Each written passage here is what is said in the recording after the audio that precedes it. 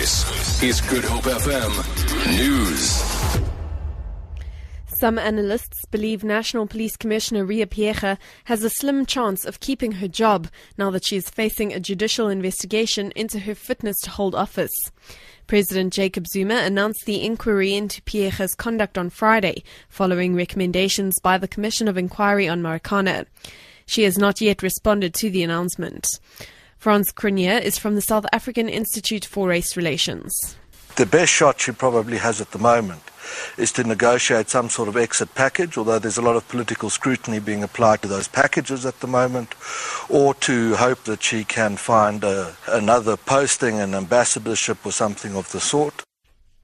Meanwhile, the South African Police Union has welcomed the inquiry into Phiyega's fitness to hold office. However, SAPU has again asked her to resign as a matter of principle. The union made the same call when Phiyega first submitted her response to President Zuma following the release of the Marikana report. SAPU's Mpho Kwinika. Procedurally, it will be for her to step aside when the inquiry is ongoing and get a person who has got the capacity to lead in absence.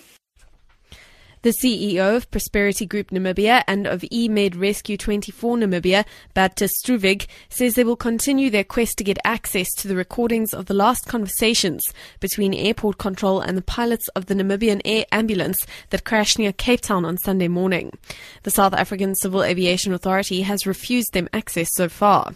The Namibian side has appointed a legal team to help in its endeavour to establish what happened that morning. Struvig explains. We cannot understand why we may not listen to the voice recordings. We have to have access to the last conversations with our people. The minister says we are speculating. We know we don't.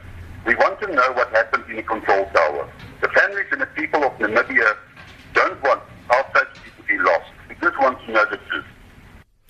And finally, the involvement of people of Kayamandi Township in Stellenbosch is crucial for the success of the oral history research project launched yesterday at the local high school. It aims to help Kayamandi residents reclaim their cultural roots. The project is a partnership between the Imbadu Ma-Africa Development Consortium, the Salms Delta Farm and the University of Stellenbosch.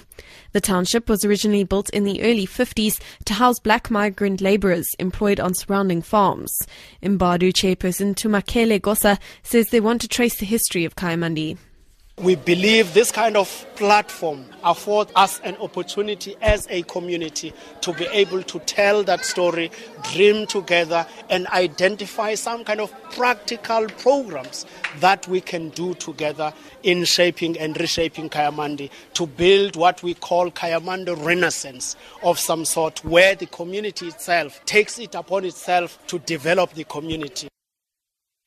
For Good Hope FM News, I'm Amy Bishop.